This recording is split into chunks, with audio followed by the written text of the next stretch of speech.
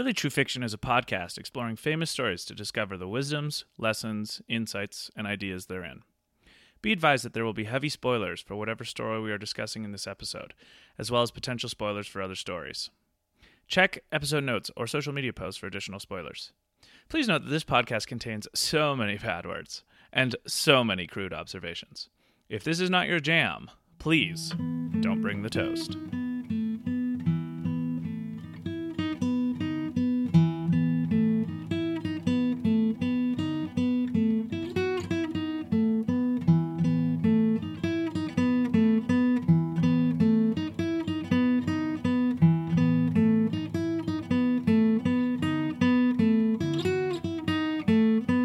Welcome to another episode of Really True Fiction. My name is Luke Mason. And my name's David Parker.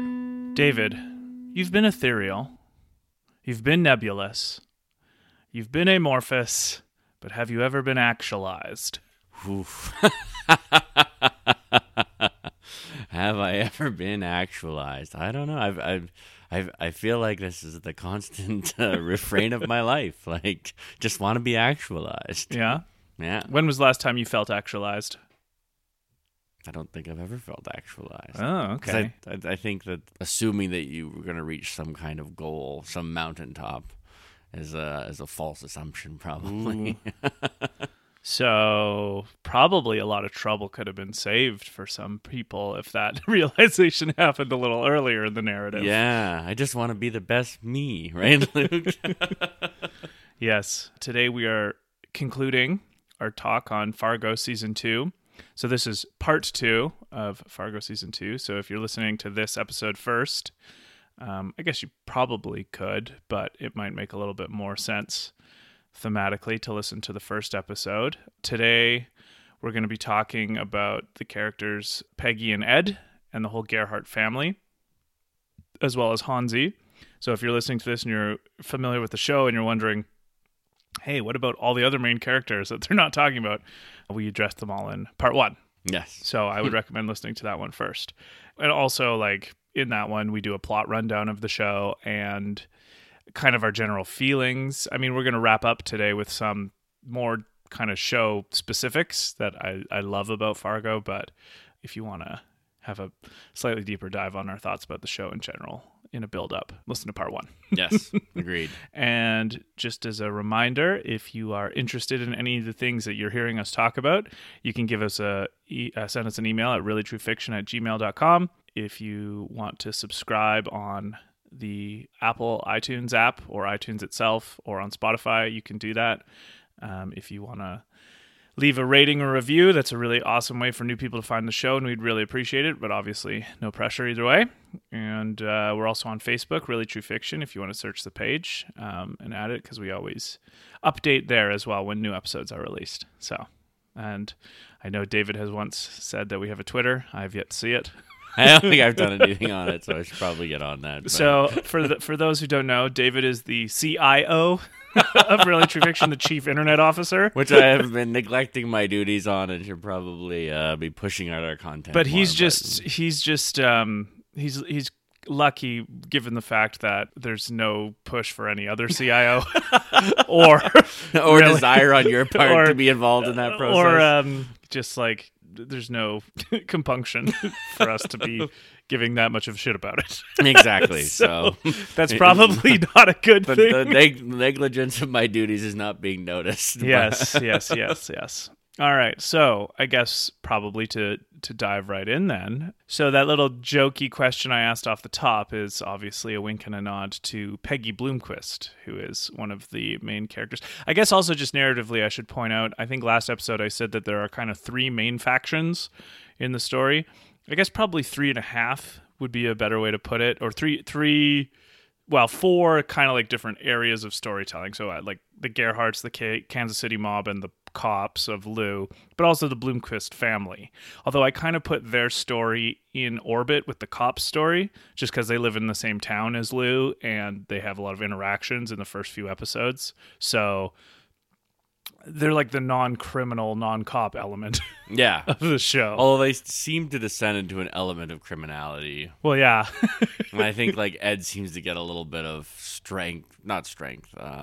maybe like accustomed to killing eventually, it seems. Yes, unfortunately for him. Yeah, exactly, because it doesn't go well in the end. So yeah, actually though, two of the more, just the acting again in this show is incredible, and both Kirsten Dunst and Jesse Plemons, who play Peggy and Ed, are so good. Hey, Oh. like it's just incredible how believable they are. Yeah. In their I think- quirkiness. I was thinking about this since our last recording, and I think my favorite thing about Fargo is you don't actually have to do much of a suspension of disbelief. Yeah. Okay. Because like when you watch interactions, you're like, that totally seems realistic. I could see people Yeah. doing that. Of course, in the context of extreme violence and UFOs, Mm-hmm. that sounds like an odd thing to say. Of course, UFOs only make 2 appearances, but I love how authentic. I think my favorite television and movies is when actors can so deeply subsume the role that you see authenticity. Yeah. I think we've talked about that in Blue Valentine and Yeah. other incredible works by actors, character sketches. And it's very much in the spirit of the Coen brothers to have the characters. I mean, obviously the Coen brothers didn't write or direct the TV show, but it's inspired by their movie, like we mentioned last time.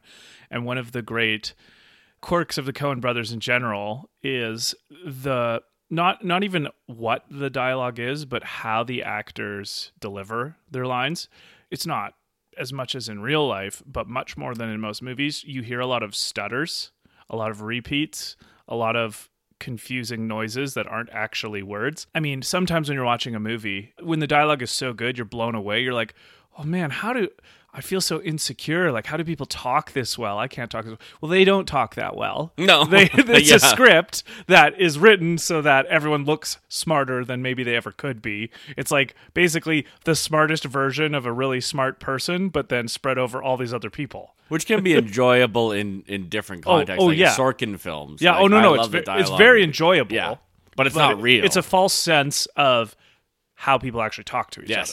Yes. And the Coen brothers have always, one of the things I enjoy about the subtext of their films is how the dialogue is brought back down to a little bit more realistic of what people in those situations might be talking. Yeah. So a good example is The Big Lebowski, how the dude talks like a stoner. Yeah. Like he's such a stoner. He's like far out. It's like just yeah, every and line. just like everything's kind of And- a little bit slower. And it's kind of a Fargoism too, how much characters will say what they just said again because they're nervous or they're trying to like not get caught on something. Yep. And Yep. so they just like, well, like I said, it's just over and over and interrupting themselves and not really sure when they start a sentence what they mean. So they cut themselves off halfway through. And all the characters do this more or less, but I think Peggy and Ed do it the most. And and like that's hard to do intentionally. Yes. Right? Like it's easy to, even when you and I talk on a podcast, we're like, or we'll oh, interrupt. okay, yeah. but to like have to plan that in. I know. So it's a that whole you're, like, other level. part of your character. Or do you is think they're just amazing. doing it like kind of a little bit improving? Well, that would probably help. Yeah, that I would think make it a would be little really easier. hard to. Oh man, if Yes. they were planning that and having that degree of authenticity, it's like holy. Yeah, I crap. guess maybe the director's just saying like, look, like just try and mess up 3 or 4 times Yeah. getting through this line. Yeah, And that's kind of exactly. what we want. Yeah, talk normally. Yeah. And so that's what I so enjoy about them. So like just as a quick sketch, Peggy and Ed are this local couple who live in Laverne, Minnesota, which is the town where the whole narrative kind of gets kicked off at because of the 3 murders at the Waffle House. And it's Peggy who hits Rye Gerhardt with her car and then takes him to their house instead of taking him to the hospital because Peggy's a weirdo. And they're just kind of like, on the surface, they're this normal couple who live in this normal house, and he's a butcher and she's a hairdresser. And from the outside, they just kind of have like the most basic, perfect American life. They're, probably early 30s, and he wants to start a family. And so a lot of the tension in their relationship comes from the fact that she is very dissatisfied with her lot, and he doesn't understand that. Again, he's really happy. Yeah, he's the kind of husband that is so interested in giving Peggy what she wants. And the tragedy of the relationship is that she doesn't know what she wants, so she can't communicate to him what she wants. So he feels bereft of any way to help her. And that really hurts him at some deep level. And so I think part of the reason he kills Rye and covers for her and like tries to make it work with her is like, in some sense, this is how he feels like he can actually help her.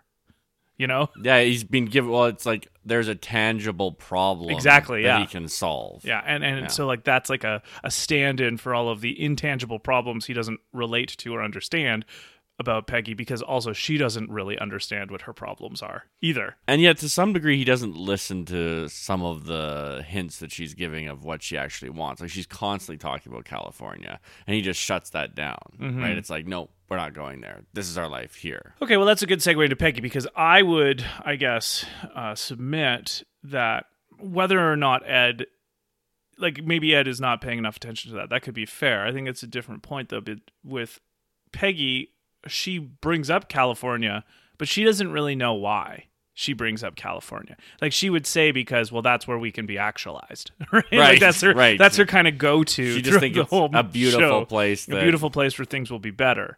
And I am submitting, as we, I guess, slide into talking about Peggy here, that's her great flaw, right? Like, that itself is her great flaw. And it's most obviously kind of wrecks her relationship with Ed, but it kind of wrecks her relationship with the world around her. Oh, yeah. General, well, right? and with herself. Yeah. Right? Well, because, like, if you haven't seen the show, the setup is she doesn't know that there's been this triple murder. So she just actually hits this guy on the road as he's running on the road. And she doesn't take him to the police or the hospital. She takes him home because she's partly scared. And then she's worried that if they actually... And then there's a fight and Ed has to kill him. And so now they're scared if they go to the police about anything, she won't get to go to her seminar. Yeah. Right. Right. Which is what she cares about. Yeah, because she is, I don't know, I guess probably there's something of the era, too, of the 1970s. And I don't mean this in any pejorative sense. Like, the 1970s feminist kind of ethos was of this, like, I don't know, it seems to me like some sort of era or birth maybe of like the pop psychology movement. And then in the show, it's kind of geared towards Peggy as a woman's movement as well. Because there's this character, Constance, who's always talking to her about this seminar in Sioux Falls. And always like being like, oh, you don't need to listen to men. And yeah, well, and Constance has a big crush on her. So yeah, that's part of it as well, right? Right. And so the kind of craziness of this show is that Peggy is kind of responsible for all the mayhem and death and destruction subsequent, and she can't ever acknowledge it. Right. Right? No, like, yeah, she lives in denial of reality itself almost constantly. And we see moments where she kind of even goes insane. Yeah. Right, where she's talking to this, I don't know if it's a real person in the sense of like if it was some guru she's been following, or if it's like, it sounds like it's like one of those self-help guys, right? Like the guy who's going to speak at the seminar? I don't know if it's the guy that's going to speak at the seminar, because remember, she's in the basement and she shocked Dodds to like unconsciousness. Oh, yeah. And then she has this weird conversation in her mind with Oh, some other person. right. Yes. And, yes. you know, and then Ed shows up and he's like, who are you talking to? And Dodds is like, I don't know. She's gone crazy. Right, like, yeah, and he's yeah, like, yeah. I know who you are, Dodds. Like, and he instant shifts, right? Well, yeah, that's a good Fargo joke-ism, right? Like, Yeah, how yeah. Dodd is like, she's the crazy one. I might be the horribly violent one, but she's the crazy. Yeah. And we see that but then she's like, oh, I've just had a huge breakthrough, right? Yeah. But she's constantly striving for this weird sense of completeness, right? Like, she feels like if she can just reach that point, then she'll be happy. Meanwhile, she's just living a lie. Like, she's, telling Ed she wants to have kids and taking birth control. Yeah. Right? And she's, dreaming. And importantly, psychologically, not having a continuity between those two things. Like, she seems like she's working really hard on her dissonance. Yeah. And look, she's got like obviously some huge mental health problems. Like, she's hoarding all of Yeah, these like magazines. it looks like decades worth of magazines. He doesn't even have a place to sit. Yeah. Right? It's like, well, why am I going to sit? She's like, oh, I just organized those. You know, you could sit on that other chair. Yeah, well, funny of a seat is that, eh? Oh, and I love that he shows up and he's like, oh, is it, hamburger helper and, and tater tots? Oh, yeah, okay, that's what we're eating. And yet, she doesn't seem to be malicious in any way towards him, and she does seem to love him. Mm-hmm. It's just that she's at that weird point in life, I think, where you're kind of given a few choices. You can stop dreaming and start working, or you can get lost in your own head. Mm-hmm. Yeah, I think she's a super interesting and really important case to consider when talking about mental health, like the intersections of mental health, physical reality, and bridging the gap between what you aspire to be and making sure that you are not ruining your life by doing things now for something greater later. That, I mean, it's kind of cashed out at the end when Lou is driving her home and she's talking about how she just wanted to be actualized, and he says, people are dead, Peggy. Yeah. Right? Like, it's that simple of and like that kind of line of the people are dead, Peggy, is the cold water on her face that she is at some level choosing to not look at, right? Like she's spent this whole show ignoring the fact that dozens of people died because of her actions. Yeah.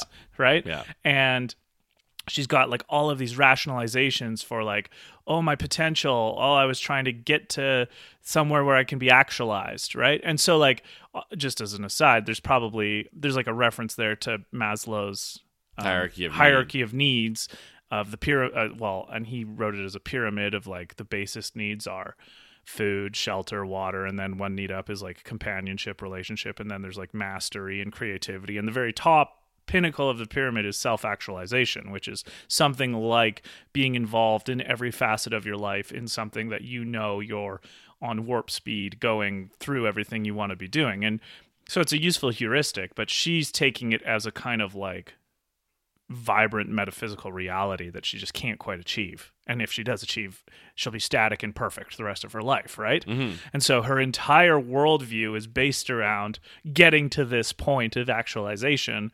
And it doesn't matter if she hits a guy and then her husband puts him through a meat grinder, right? And it doesn't matter that now there is a mob and this family trying to kill them because they killed their son, right? Right. And it doesn't matter that, it's just on and on and on. And she's so in denial. So, sorry, this is a bit rambly, but the essence of this is that, okay, she has a sadness in her. She has a discontent and a dissatisfiedness with the world. And I mean, Emerson's great line, discontent is infirmity of the will. It is the want of self-reliance. And Peggy's entire modus operandus of this show is to try and find something external to her to rely on to bring her peace of mind. And she's just like, once she's there, it'll be there, right? Yeah. And she has discounted the process of living her own life every day in some way to try and connect with the things that she feels is important in her life. Like it's just out there and she needs to find it as opposed to in her own being and how to cultivate it. And it's a great story for us, the viewer, because of all of the tragic things that happen as a result of those decisions she makes in a kind of fantasy world, right? Yeah. And so the real life, like, okay, like I don't want to say, hey, don't be aspirational, right? Like don't try and find something that you're going to, quote unquote, actualize on. But the danger is she shows the example of when it goes too far. Yeah. Right? Like she's gone too far into the goal setting, aspirational, and this is the category of the pop psychology that I actually think is silly. Not that I think it's not like I think self-help and pop psychology aren't useful to some people, but it's like, again, if it's not proportional and you go and live in La La Land, people are dead. Yeah. you know? So anyway, that's how I would set the table about her. Well, and I think the interesting thing about people who are pursuing that particular sort of thing is that they actually aren't pursuing it for a sense of self-improvement. It's kind of to it's because they need external validation. Like, the funny thing is she says self-actualization, but really she needs someone else to tell her Yeah. how to be okay with herself. Well, because she has no metric of what that would look like to herself. Yeah, she hasn't. I don't think she's self-aware. Like, I don't think she's No. she's actually, and yet it is perfectly plausible to be. It's perfectly possible to be lacking in self-awareness and completely self-obsessed. Yeah. And I think that's the interesting thing. She doesn't really care about what Ed wants, or No. or even really his happiness. He cares a lot about her happiness. Yeah. She's nice and she's friendly, but she doesn't. And she's pleasant. And yeah, she's pleasant, but she doesn't. She doesn't see, or she doesn't even think. Funnily enough, she doesn't even think about Rye. Yeah. Like, I think she just assumes he's dead, but she doesn't check. Yeah. Right? Yeah, like this is what I mean. Like, she is so out to lunch that people die, right? Like, Right. think about this in a real life context. She's driving on a road at night in winter. She hits a person. The person is in the windshield. Like, the head through the The windshield. head through the windshield, right beside him, doesn't go to the hospital. No. Drives home, assuming he's dead. Well, of And all then- of the things and- she's not a doctor. And then here's him wake up in the garage, and her idea of covering up for Just to this say situation. it's a deer. Well, not only just to say it's a deer, but then to say, "Oh, let's have sex now." Yeah. Like, I don't want to deal with his problem, Oh, yeah, so yeah. I'm going to distract you with something Yeah, I know you 'cause want. Ed brings up the fact that they're not having as much sex as he maybe would like them to be having, Yes. which is, there's a tried and true little trope for a show, and Yeah. and then she's like kind of humming and hawing about that. But once Ed starts hearing the noises from the garage, which if Peggy's head was on right, she would be saying, "Oh, there's probably a person in there that I hit because maybe he's dangerous," right? Like, she doesn't know, but she's so kind of she wants to not. It's the element of she doesn't want to admit to the real life things going on because it's kind of like an impediment towards whatever it is she's trying to chase, right? Like, to have to put effort into the fact that she has mental or physical effort into the fact that she has hit a person with her car and he's in the garage right now. That would get in the way of whatever next thing to read about and think about in her magazines and to prepare for her seminar. Right. Right? Because Like, she that's needs just to that's an self-actualize. obstacle she's not interested in dealing with. Yeah, it's like, oh, I don't care about that. She That doesn't want to exist. solve her problems. She has no interest in solving her yeah. actual real life problems. They're She's- overwhelming. Yeah, Right? They're too much in a sense because they're not the kind of ethereal ones that are in her magazines. Yes.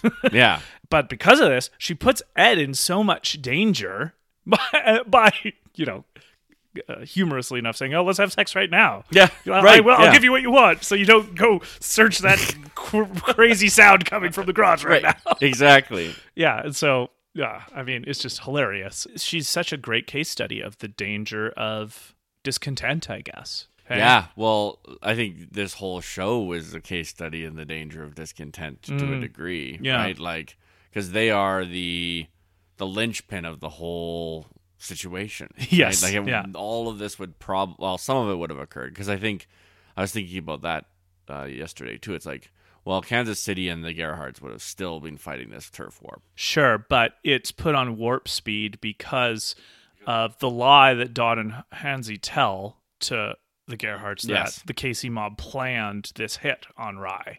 And Right? use the butcher. And as, use like, the some butcher. Yeah, sleeper yeah. agent. It's just, yeah. it's good writing that Ed's profession, he happens to be a literal butcher Yeah. in a butcher shop. Yeah. And so the Gerhards say Casey hired the butcher, as his nickname suggests, to take out their son Rye, which makes them want to go to war because that's what Dodd wanted anyway. Yeah. Because Yeah. Dodd's got bloodlust in his veins. But all of that, so like all of the subsequent war deaths, maybe they would have happened eventually, but not that soon and not that concentrated and not that deadly. And because of all of that, that's kind of what made Hansi snap, which led to the death of the entire Gerhards anyway. Yeah. Right? Yeah. So like, again, that line, you got to come back to that line from Lou to Peggy, like, people are dead, Peggy. Yeah. And like a shit ton of people are dead because of your inability to face reality. Well, I like how she's like, well, it's not really my fault, Mm-hmm. right, that all of this has happened. Because my intention was never for any of this to happen. Well, Yeah. that's a great case study in not taking responsibility for things, Mm-hmm. right? And not realizing that our actions have consequences Mm-hmm. and that we are responsible for at least some of, if not all of those consequences. Right. Which she doesn't want to do. No. She doesn't want to take her idea of self-actualization has really nothing, it seems, to do with taking responsibility, Mm-hmm. which I think is actual, self-awareness and starting to, I think the first step to fixing whatever problem ails you is realizing that you have a problem and the problem is you. Yeah. Right? Well, I'm just thinking too, like we recently did Shutter Island. It feels like Peggy needed something like that to happen to her. Well, Like yeah. she needed a massively intricate role play from somebody. You notice Hank does say to her, "You're a little touched in the head." Yeah. Well, and that's why like she's a super interesting case because I feel like she straddles the line of fantasy and maybe just mentally unstable. Yeah. Like she's right in that blurred line between Like she's just functional. delusion and actual mental instability. Yeah.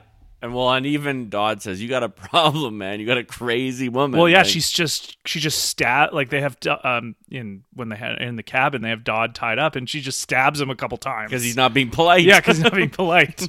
It's like, yeah, she's kind of nuts. And I mean, we get that in a bit of a minor key when Hank is talking to, I guess it's both of them. Hank's talking to when they suspect that it was Peggy's car that hit hit Rye, but they don't have any hard evidence. They just cops' intuition and that kind of thing.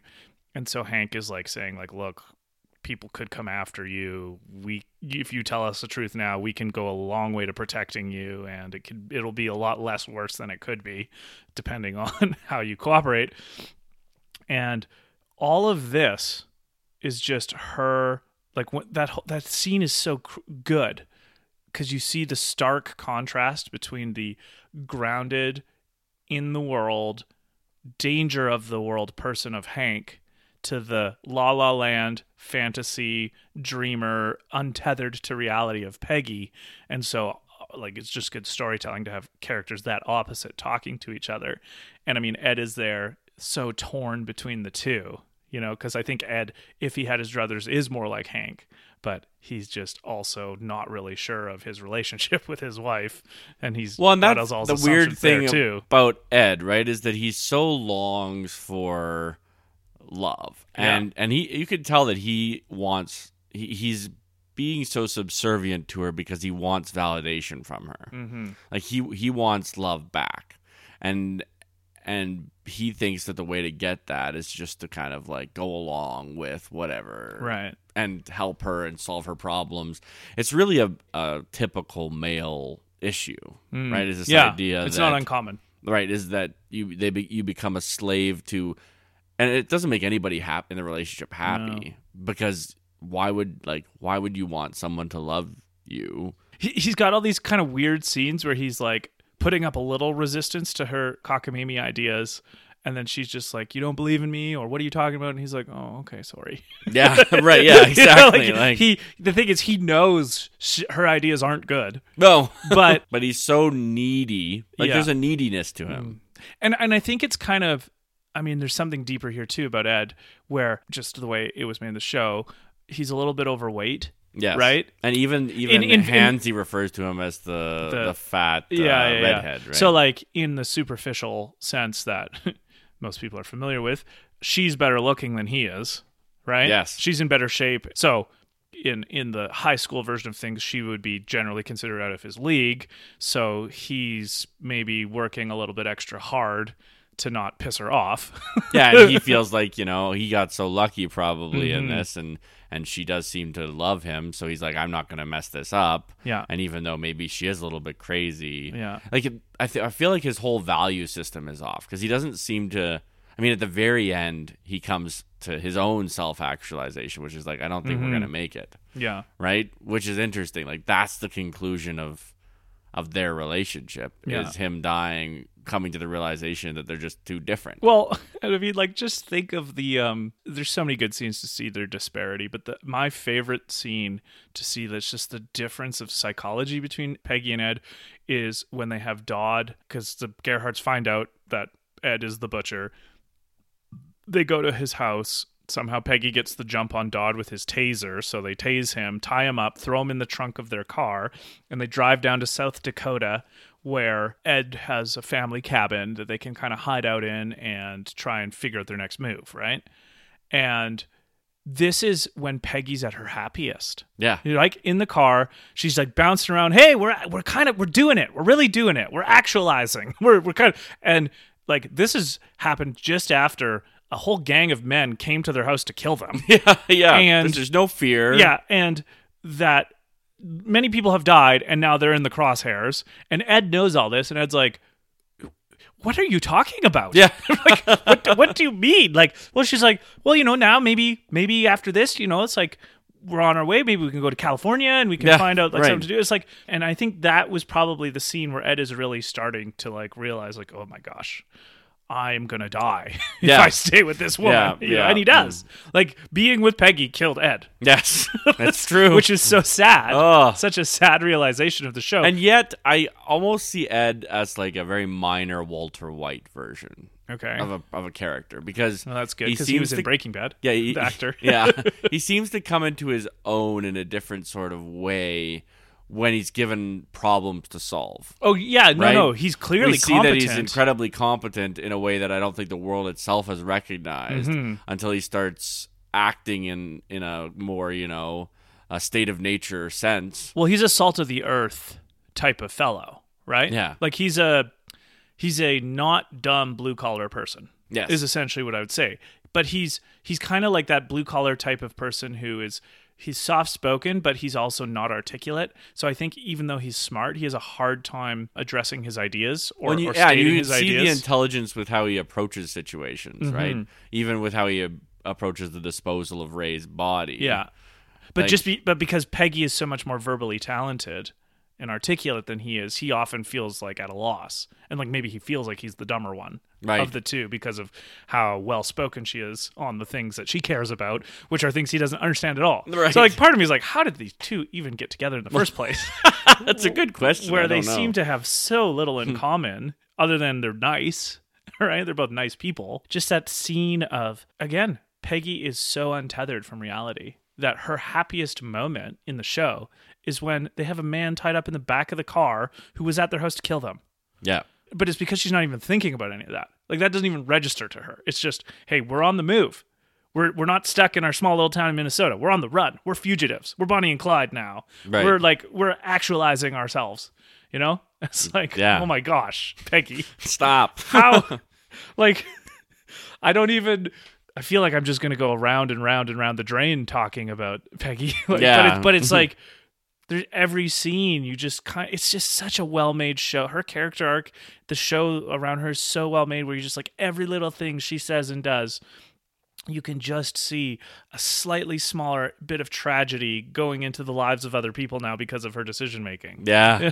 Yeah. It's like, well, and also, most ostensibly Ed, but also the Gerhardts. Yeah. Right? Because the Gerhardts now are going onto a turf war with a mob over something that they think happened that didn't happen. Yeah. Yeah. And it's interesting the law of unintended consequences. Oh my right? gosh, yeah. And that really you don't know the impact of your own failings. The impact, like it's that butterfly effect, right? Yeah. That you don't know what the impact of your own failings are going to have. But Peggy's a great example of just the rampant destruction that can occur from never taking responsibility for anything, right? She doesn't like, holy shit, I hit someone. I gotta call the police, like, yeah. And those are really difficult moments, right? Yeah. When like it wasn't her fault, Yeah. that she hit this person. They were standing in the middle of the road, but it's like because you're avoiding the immediate consequences of an accident, your lack of taking responsibility spirals into hiding of the lie, which and cover ups and all this stuff. Well, I guess also maybe it would have been her fault that she hit Rye because it looks like he was standing in the road for a few seconds. True. So she probably wasn't paying attention to the No, road. Maybe she was probably. listening to Thinking about one of her those own- tapes on the seminars or something. I think she actually maybe has a comment about that, like to Ed at some point. It's like, well, I wasn't looking. Right. I'll be in trouble for that kind of thing. I can't remember exactly, but either way, yeah, you're right. Either way, like it's just Like such really, a that's the fundamental dereliction problem. of She responsibility. she doesn't want anything bad in her life. She only wants good things, and she's not willing to suffer any consequences. Yeah. And just through pure happenstance, all of the terrible things happen to everyone. I mean, obviously she is going to go to jail at the end, but she doesn't die. No. Like basically everyone else dies. She's the one that survives. She's involved Yeah. with that. Like all of the people's lives that were put on a shit train because of her behavior and actions die, except her. Yeah. Yeah, exactly. So it's just like, oh god. So it's like I like that as a storytelling. It's like the injustice of reality too. Right? Just like Yeah. not that I wanted Peggy to die, but it's like just there's something so like just so silly and crazy about the fact that she actually has the least consequences Yeah. for Yeah. her life as anyone else does who's affected by it. And it's interesting with her character because you are kind of I think is like along the way I still liked her. You know, like she has something about her pleasantness and her kindness that makes her not unlikable.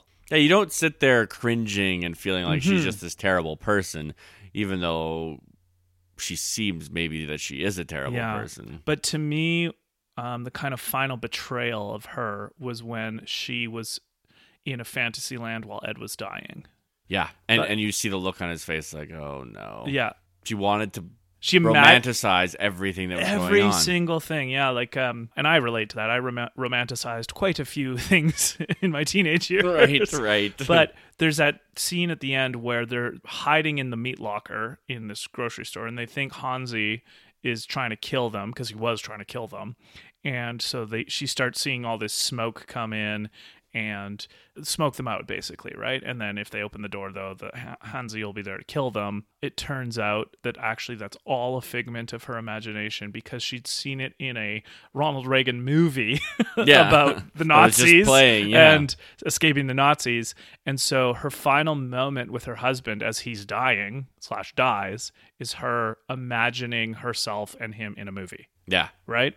And so Because again, reality, Mm-hmm. even in that final moment, she can't be in the moment. Mm-hmm. She has to fictionalize or she has to live in an imaginary world because reality isn't enough for her.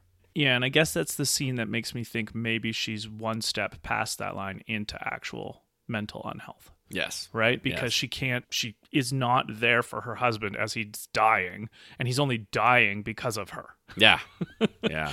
And so it's kind of like, oh, and then that scene at the end where she's with Lou in the car, and Lou is like, they're talking, and she's saying, maybe, do you think they could maybe like transfer me to a penitentiary in California?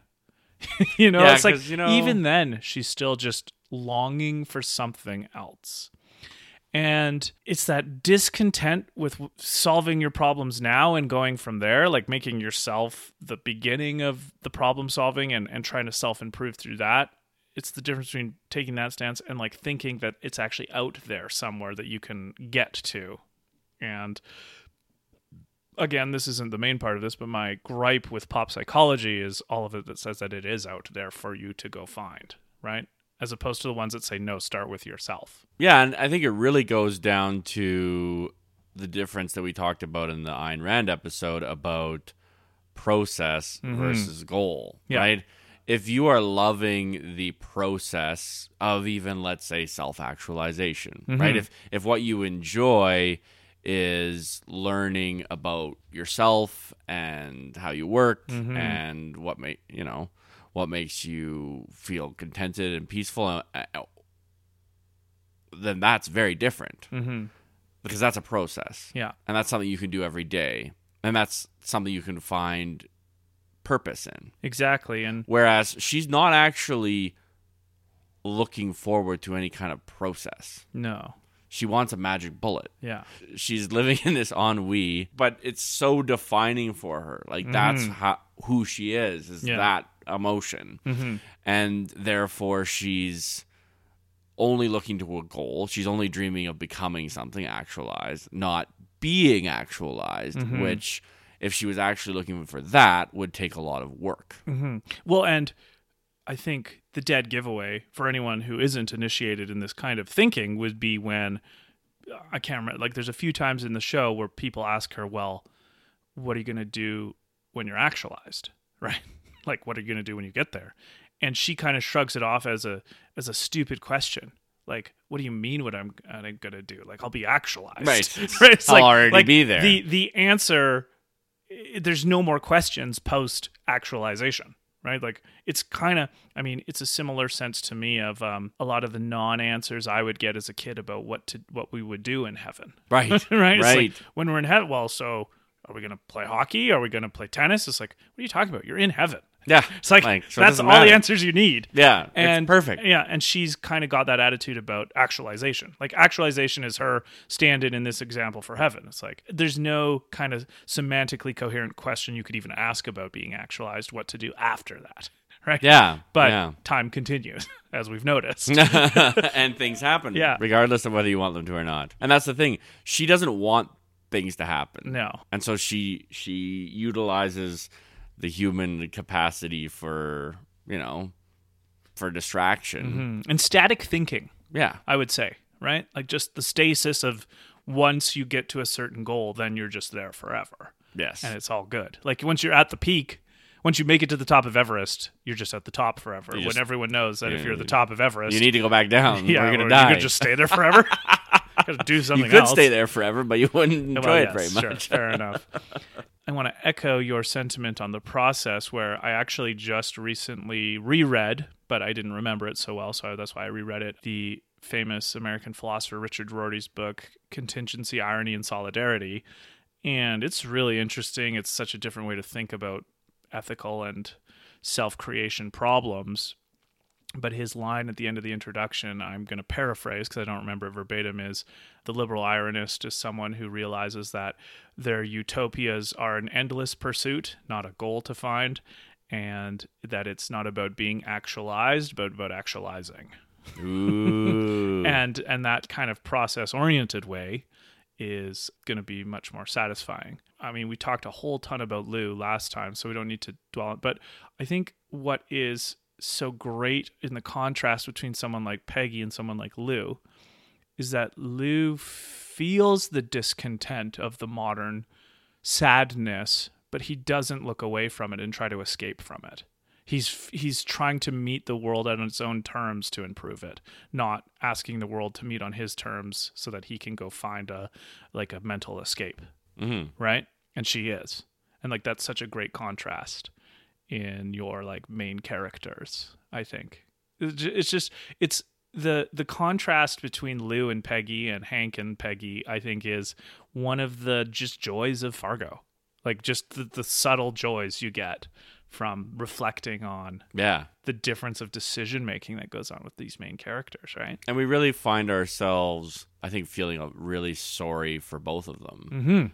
I mean, I think the same can be said for Ed, if I really think about it. I mean, he has a really practical sense of what he wants, but he doesn't have a practical sense of what he wants until maybe his dying moment with... Was it when he's dying when he says, you're always trying to fix something, but maybe nothing's broken? Exactly. Yeah. Yeah. Yeah. She's looking for problems in the future that can be solved by her own kind of paradigm. And like you said, is discontent, right? And that discontent is seeping into and destroying everything in her life. Yeah, and that's tragic enough. The tragedy in the story is that she drags Ed to his death. Yes, and now it's not again, like you were saying, it's not like Ed had no of his own responsibility or he obviously chose. Peggy can't force him to do anything. He chooses to do all the things that he does. As an aside, did you that part on the phone where he's talking to Mike Milligan and Mike makes a joke and Ed doesn't get it? I was like, yes. I get it, Mike. Yeah, you're like, I've been there. I get I've it. been there. I've lived this hell with you. So, yeah. So, I mean, obviously, Ed himself isn't off the own responsibility hook of his, but he, I guess that's his delusion a little bit, is like that he just had to do everything for her that she asked because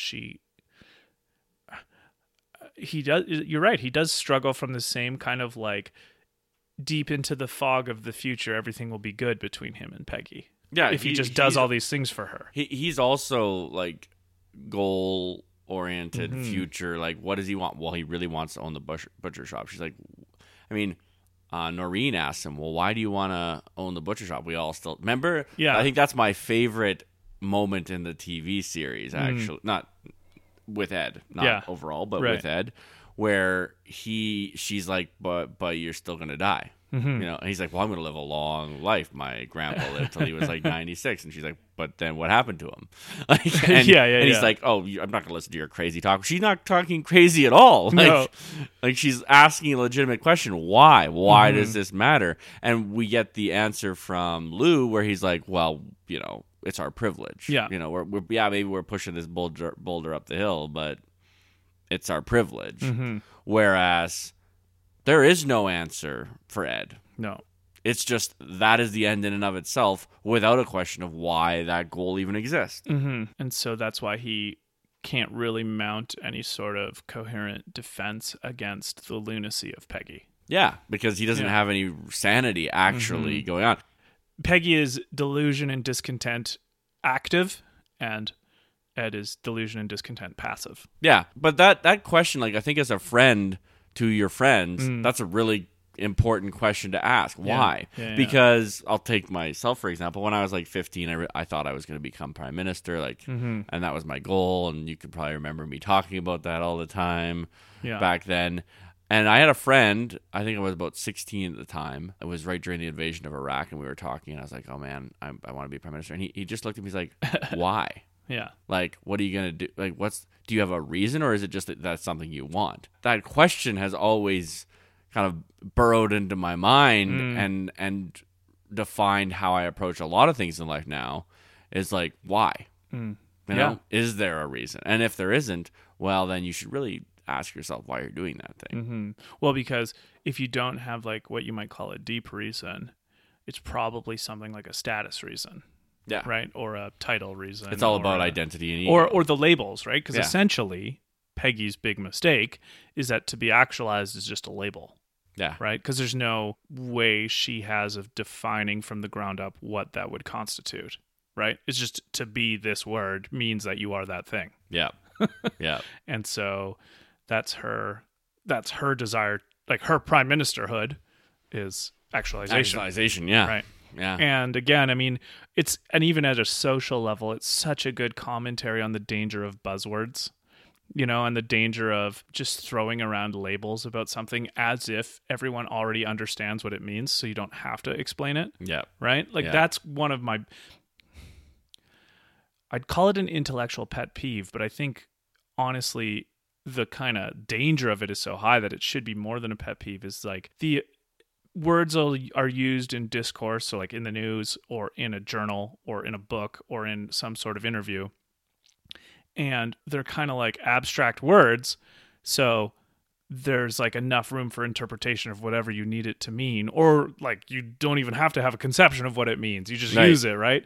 And then the assumption is everyone else just should know what that means without you having to dig deeper into it if asked. Right? Yeah. Like that is so poison to a free mind and a free society, because the whole point of dialectic is carving up the blind spots of our word usages even. Yeah. You know, and so that's why, like, personally in Fargo it's humor, in real life it's terrible policy, not to mention bad thinking, to not go deeper when Peggy doesn't want to go deeper into, well, I'll be actualized. What do you mean what I'm going to do after I'm actualized? I'll be actualized. Yeah. You know? So then, So I like that you said it's static. She's static. Yeah.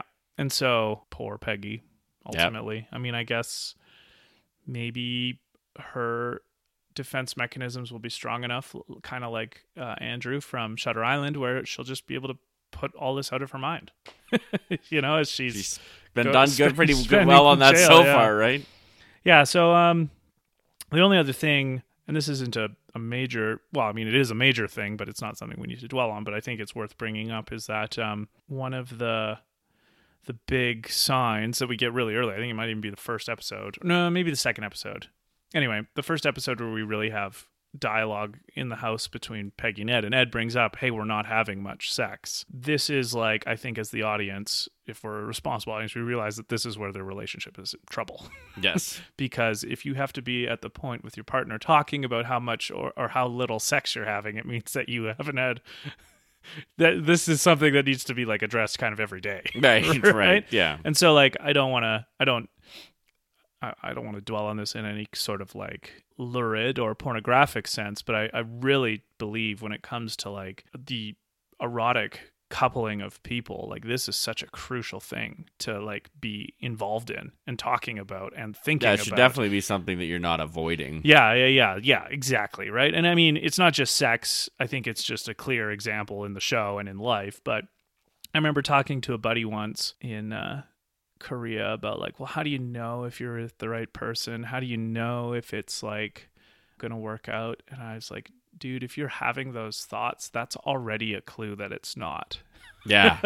Because if you are if you're actually like in a state of flow with a partner, it's not that it doesn't take repair or maintenance, maybe is a better word. It obviously takes maintenance, but that's like a daily job. Right? So a daily job is something like being able to talk about your feelings, emotional or sexual, with your partner, like on a daily basis.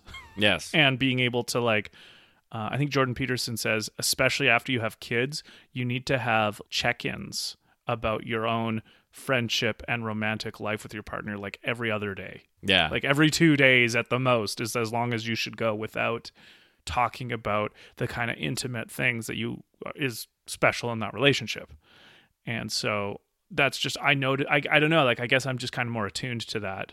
Maybe kind of funny because I'm single, but like just oh yeah, like what, there's such a deep wisdom there, I think, because obviously sex is great, but there's all of the secondary pleasures that come from it, like wonderful daydreams about them, or like the intimacy or the pillow talk or the kind of like special little jokes that come out of those kind of things.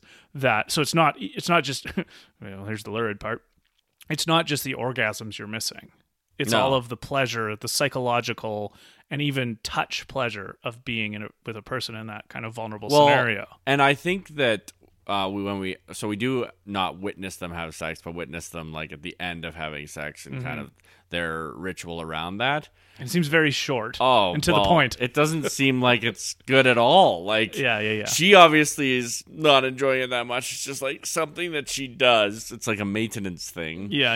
And it's the thing she has to do to keep Ed working for her. Yeah, exactly. I mean, and Ed seems completely oblivious to this fact, right? Which I think, like, poor guy. But also, it's like, well, it's half his fault, half not. I think he's not being perceptive. No, right? No, like I feel like, but that's again because his worldview is so small. Yes, agreed. But I think that bad sex is actually a symptom of other things, right? Yeah. It could be that you're just bad at sex, and that's another problem. But I think generally speaking, I mean, sex isn't something that you start out good at, right? It's no. With any partner, I think it's something you have to practice and learn the other person, and like these guys who think, oh, I'm good at sex with any woman and any. Although, woman. No, I won't tell that story. Continue. Okay, but my point is that sex is messy and complicated, and there's like all kinds of insecurities that people have around it, and all this stuff, but sex is not a thing in and of itself divorced from a relationship in a context like Peggy and Ed. Yeah. And so really the fact that they're not having sex should be a signal to Ed that, okay, I've obviously lost something the here plot with her. Yeah, like I'm no longer keeping her interested. Why is that the case? Mm-hmm. Yeah, that's a good point. So, a lot of warnings in that couple, hey? From two single guys. Well, yeah, but, We won't let that define us. We will no. That's You not part will of not our define. That's So, not our identity. just from a storytelling perspective, though, like I loved their inclusion in the show. I mean, the show wouldn't have worked without them, No, right? agreed. Like there's they're a kind few, of the anchor to. yeah, there's a few characters that I like in Fargo that it's like, okay, well, if they weren't there, they would have figured something else out, but they couldn't have not had Peggy and Ed, No. both for the plot and just the kind of like the gut punch contrast between, because like I guess this would be like the last point I'd make on them. There's something obvious about the terribleness in the KC mob and the Gerhardts, right? The violence is kind of speaks for itself in the kind of terror and why you don't want to be in that arena kind of thing, right? Like it's a little bit self-evident. But what I love about the storytelling with Peggy and Ed is that their kind of downsides are very intricate and psychological and mental and kind of like modern. It's like a modern insight to what's going wrong with them, right? Yeah. Whereas what's going wrong with the Gerhardts and the Casey mob is the tale as old as time. Yes. Yes. And so like just that kind of having that dichotomy of like you could go off the path here in the more conventional way, but here's another way you could be going off the path that maybe isn't as obvious and yet can be just as detrimental and tragic and just all of it, right? Yeah. So that's just the genius of the show to give us Yeah. these various case studies. We have like you said, the heroes, quote unquote, in Betsy and Lou, like the people who be on the ark, the best of humanity. yes, yeah. And then we have the worst of humanity. And again, I guess I have to make another point about Lou. Just another fact about him in the show that I love is that he's seeing all of these different sides of human weakness and frailty and stupidity, and it's just like he's able to take it from every direction ultimately. Yeah. Like he's manages to keep pushing his boulder up the hill when he has to deal with the overt terribleness of the Gerhardts and the covert terribleness of the Bloomquists. Yeah. You know? Yeah, and he's dealing with, and then on top of that, the seeming careless universe that is killing his wife. Yeah, exactly, right? So it's just more kudos to him. Okay, that's going to move us into talking about the Gerhardts, the German-descended family who lives in Fargo, who are the crime lords, organized crime of Fargo and trucking in the North Midwest, right? I thought maybe we could just like talk about, I made a couple points on like in the individuals themselves, and then we'll talk about like the family and the legacy at the end of talking about each. So Rye, who starts this whole shit show off with his stupidness, he's only in like the first episode. And like I think he's got a scene in the second episode, but it's like a flashback scene, right? So I'll bring up the alien craft here, but not to really bring up what I think about the alien craft, because that's actually the very last point of the show I'd want to make. So, but what I enjoyed is because he just kind of, what we see Rye do in this diner is unnecessarily and very just carelessly and heartlessly murder three people who, like, this is such true. They didn't need to be murdered. Yeah. Right? Nobody needed to be murdered, but it was his ego. But then he sees the alien craft, which makes him go out into the road, which makes him get hit by the car with Peggy. So I wrote, there's a little bit of cosmic karma going on here. It's true. But he's described as someone with wind and swagger by Ben.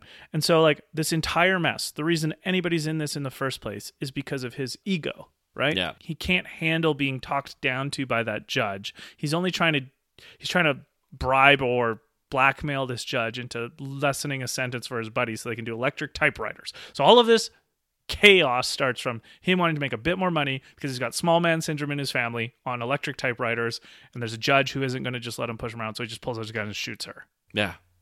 Like something that random. Such, I mean, this is where It's very Fargo-esque. Well, on the beginning of the show, this first episode with some of the violence that happens is just, it's Tarantino-esque brilliance in cinematography. Yeah. Like, even the look on the judge's face when she realizes that maybe she shouldn't have sprayed him, like that she's underestimated his capacity for violence. Yeah.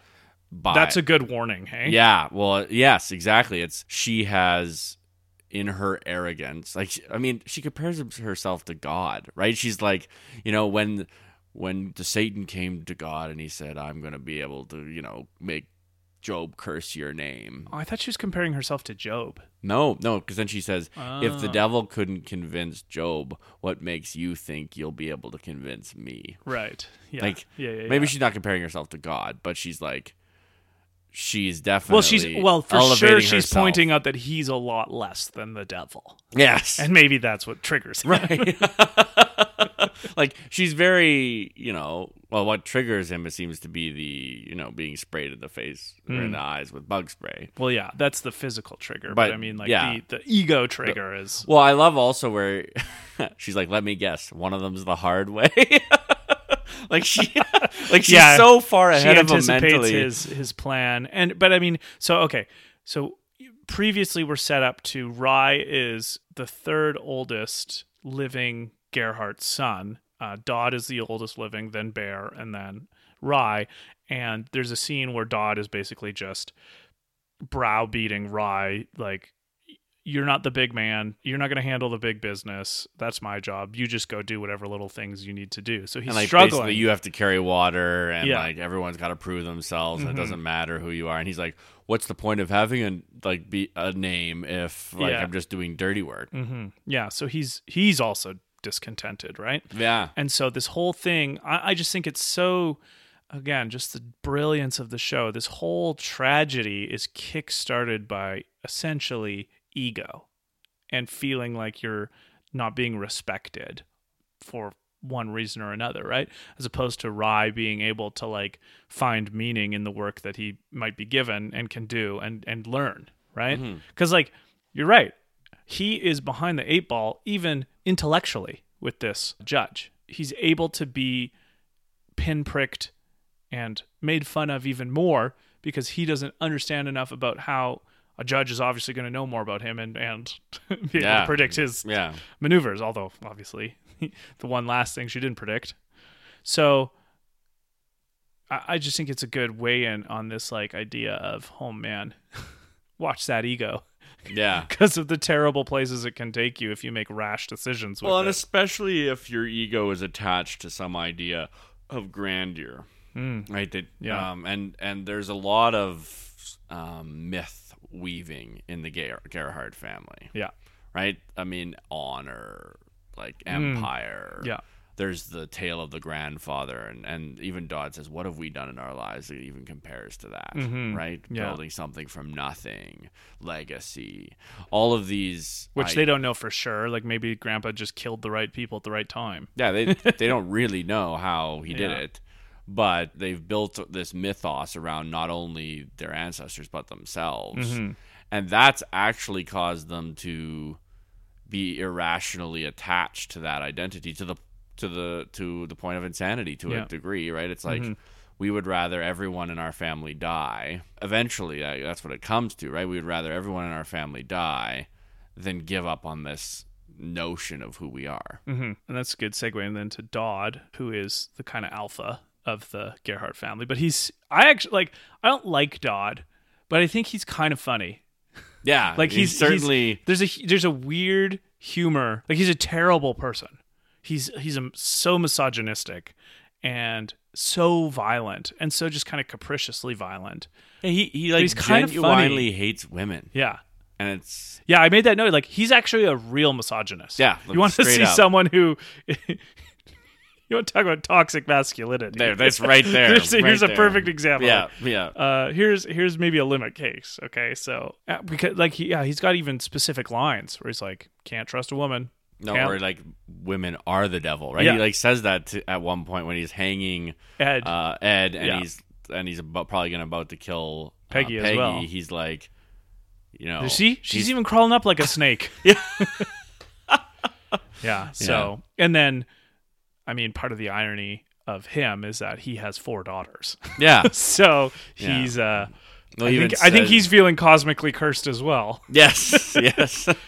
We see that scene with Dodd as a kid. 9 years old, he kills one of his dad's rivals. He's the secret weapon that is able to be snuck into a meeting because no one thinks a 9-year-old is going to kill anyone. No. And he's the one that sticks a knife in the head of the rival, right? And so you're like, obviously, this is someone who's grown up with trauma for sure, but like just a particular view of the world, right? Yeah. Which puts him on that path.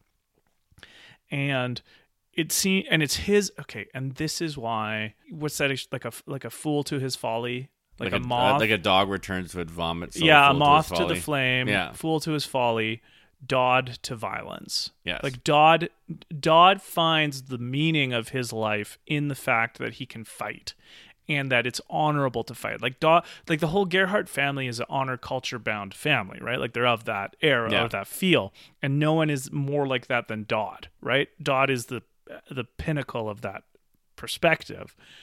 And so he lies to his mom about Rye's death, right? Like I mean, now I'll talk about it in a second. In one sense, he does it to make his mom feel better, because the fact actually Rye only died because of a random happenstance. Yeah. There was no deep meaning to it, and that was intolerable for her, which is interesting too, right?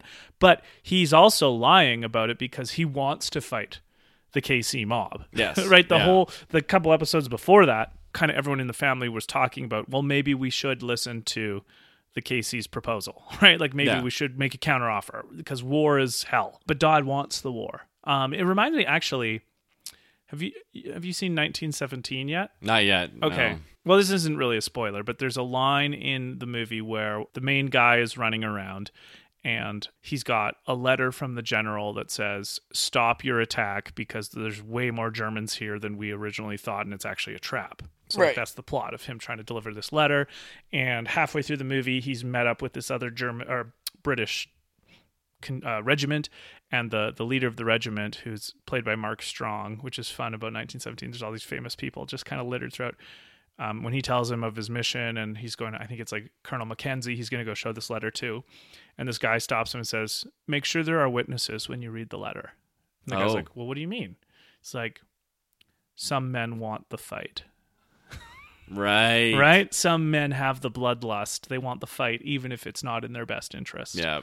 And that's glory, yeah, right? Okay, well, there's a good element of toxic masculinity. The ones who want to fight, even if it's not even close to the best idea of something to do, right? So they'll like tip the scales in their favor for the fight, and that's Dodd.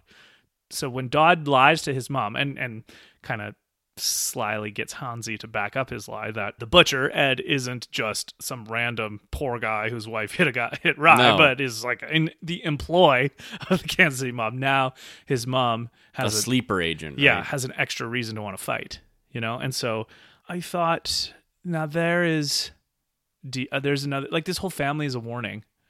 Right? Yeah. But like, there's a perfect example of the real danger of, I guess part of it is male or masculinity, but part of it is just like the desire for blood more than anything. Right? Vengeance. Yeah. Like, he would rather be dead than have to sell any of their Yeah. or their empire to the KC mob, and he'd rather his whole family. But see, this thing is, with these men or these people, it's never just them. No. It's always going to be everyone around them, right? So And they're okay with that because Yeah. that's just how they because live. it's for glory, Yes. right, or honor or something. And so I don't know. You have any other thoughts on Dodd? I find it interesting how, if we look at how he treats subordinates and how negatively that impacts him in the end, right? It's like, yeah. Oh, yeah. like it's very different than how Mike treats his subordinates, which Mm-hmm. is with a great deal of respect and like And humor. like, Yeah. but he never really disses them. He doesn't treat them Yeah, like true. they're less Good point. than him. And that helps them stick up for him when he needs them later. Yeah, Yeah. And like, I mean, those guys could have made the choices like, oh, the Undertaker's on, or that guy, Yeah. one of the Kitchen brothers could have been like, well, the Undertaker's on their way. I'm just gonna, I'll Yeah. sit back and That's let who- this happen. Yeah. Although the Undertaker had bodyguards as well, so maybe Yes. he would have been killed too. Yeah. So, But yeah, that's a good contrast. whereas Dodd treats Hansi like a second-class citizen, and yet considers him his most loyal. Like he treats him like he owns him, like he's a slave, and like as if Hansi has no agency of his own, and the only thing that Hansi will ever do is Wonder what if that'll Dodd come says back to to do. bite him in the ass. Yeah, right? There's that scene where Bear is going and talking to Hansi and actually giving him kind of a human touch of appreciation Yeah. for, all that he's done to serve the family. Yeah. And Dodd's response is, Quit talking to quit my talking Indian. to my Indian, right? Like, Yeah. like that he belongs to me and you're not, like, and it's he does ask Hansi at one point, "Are you with me?" Mm-hmm. But he doesn't treat him like you would want to treat someone. There's no maintenance of that relationship. Yeah, and it's a purely employment-based relationship, and there's just no inspiration, right? Because when shit starts getting real, if your subordinate's attachment to you is purely in the titles of their title and yours, Yeah. they're gone. Yeah, They are when fucking when gone. They have a chance when it's their And that's survival best or case yours. scenario. More likely is they're stabbing you in the back. Yeah, Right? Yeah. Like, to be left alone by them would be the best case scenario. However, as opposed to like maybe the comparison you're making with Mike and the Kitchen Brothers is Mike treats them respectfully, with dignity, doesn't ask things of them that he isn't willing to, in whatever way it is, engage in himself. If it's something that he legitimately needs of them, he asks them, but not like, doesn't beg, just says, I need you to do this. But again, like all the in-between not work moments, he's in relationship with them, right? So then it's not just the title that will make, so then if shit gets real with Mike, the Kitchen Brothers there for him, yeah, right? yeah. It seems so obvious to some, probably like you and me. Right, but it's Dodd, not. so okay, this is, whatever. We've given spoiler disclaimers long before in Yes. this. When Hansi kills Dodd, I mean, he's dead. But nobody in the world is more surprised than Dodd that Hansi did that. Yeah. Just like, and yet, like, of course. Well, and As this, the audience were like, of course this is going to happen to you. this is a kind of an expectation thing when you just assume that others are going to provide you with some service. Mm-hmm. I have a friend who, during this time of the pandemic, has moved into his work, which happens to be a fancy, like upper class. He moved into his work? Like facility that he works for. Like out of his house into his work? Yeah, so that he could continue Oh, working. okay. It's like it's an estate, right? Some people take their work home. Yeah. Your friend takes his he goes his to work. home work. Yeah. So one of the things is they have a butler that serves food every day, right? And he was telling me how your mindset begins to change. Right. And then he said, the other day I sat at the table for 20 minutes waiting for my dessert to arrive. Just expecting it, right? Sure, yeah. And the reason I bring that up is because when you project expectation on others, so even, let's say, going back to sex in a relationship, Right. if you're just like, that's what's owed, right? Because you have some Game kind over, of, dude. Yeah, you have some kind of conception of yourself. Yeah. In this case, Dawes he just feels like he is great. I mean, he feels like he's the firstborn. He isn't even actually the firstborn, but is the firstborn now. Yeah. Therefore, it's his empire. Exactly. He feels like he's in charge, so Dawes should just do whatever he says. Yeah. And take whatever abuse he gets. Hansi. Hansi, sorry. Yeah. And Dawes is like, well, I'm older than Bear, so like I can't have you, Bear, you can't treat me that way in front of the men, so you're just going to have to Take a whipping. Take a whipping, right? Yeah. Like, Yeah. So, and we all see what happens to Dodd. yeah. Yeah. So then that's good, because then now we're at Bear, the middle son, and he's the least interesting, I think, of the Gerhardts that are on screen a fair amount, but there's a couple parts that I thought was interesting. He's got a line, there's not enough of us left to start telling the truth. I was like, here's a good example of sunk cost fallacy. Yeah. Like, we're too True. deep in this. If we cut our losses now, we look bad. And actually, I mean, this is a hugely different, but in scale, but same in principle situation is I've been rewatching the documentary on the Vietnam War, the Ken Burns, Lynn Novick film. Mm-hmm. I mean, and it's not just from this film, but it's like, The Post was kind of about this, and just how much the American brass knew that it was a more or less unwinnable war, and how early they knew that, and yet didn't end the war because of how it would have made the United States look internationally. And just how many thousands and thousands of people died after that realization was made because of to save face, basically. Yeah. Like, Here's the a tragedies of that. And I mean, that's what happens to the Gerhardts, Yeah. right? Here's a weird little factoid. More people have now died of COVID in the United States than died in the Vietnam War. Oh, really? Yeah. How many is that? Over 50,000 now have died of COVID. Yeah. Sure. Yeah, it's interesting how our intuitions are just pulled so different. I know. Like, It's we see. I'm not tempted to say COVID's worse than the Vietnam War. No, You no, know what I mean? yeah, But it's because we place so much more emphasis on human choice and the outcomes of that versus kind of like the vicissitudes of yeah, existence. exactly, exactly. And it's not crazy. No. Like, that is not crazy. no, we So, should. I think that is how we have to navigate the world. maybe that's a good example of the primacy of psychology and intuition over statistics, yeah, right? Like statistics are good if properly methodologically categorized.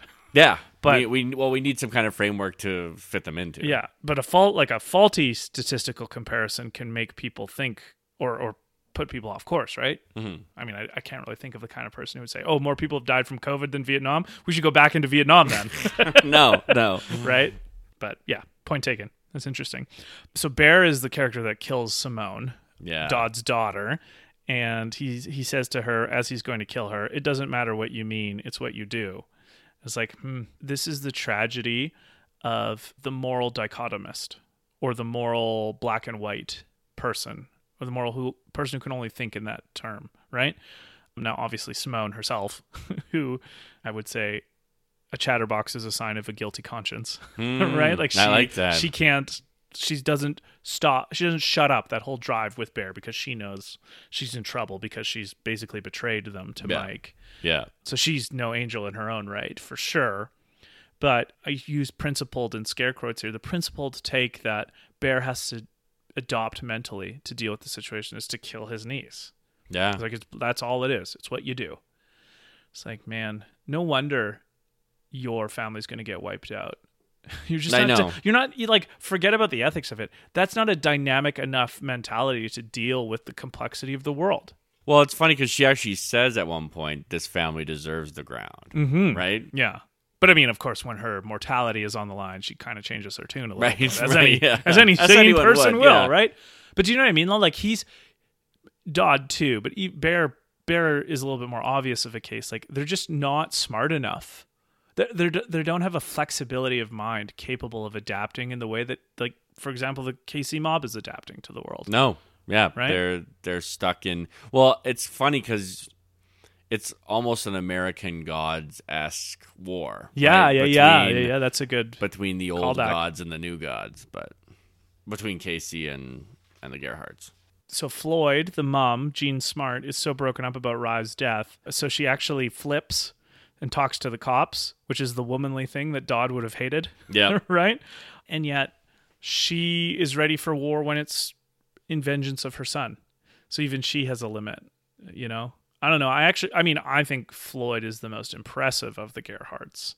But she's certainly But the even most she- tactical Yes. and thoughtful, Yeah. and understanding of their situation. Yeah, she seems the most Like, in touch with reality. Bear, just going back to Bear for a second, Yeah. like the way that they portray him is so amazing. Like where he's constantly eating like chicken legs, Yeah. and he's just eating out of the It's fridge. just like this big mountain lumberjack man, Yeah, like huge beard. who doesn't seem to have any, like they almost make him unintelligent, but he doesn't. But you find out he's not actually unintelligent. Yeah, he's at just this all. kind of like He just smart, doesn't but care about lumber- himself. He Yeah. just he leaves the outward trappings of self. He doesn't care about at all.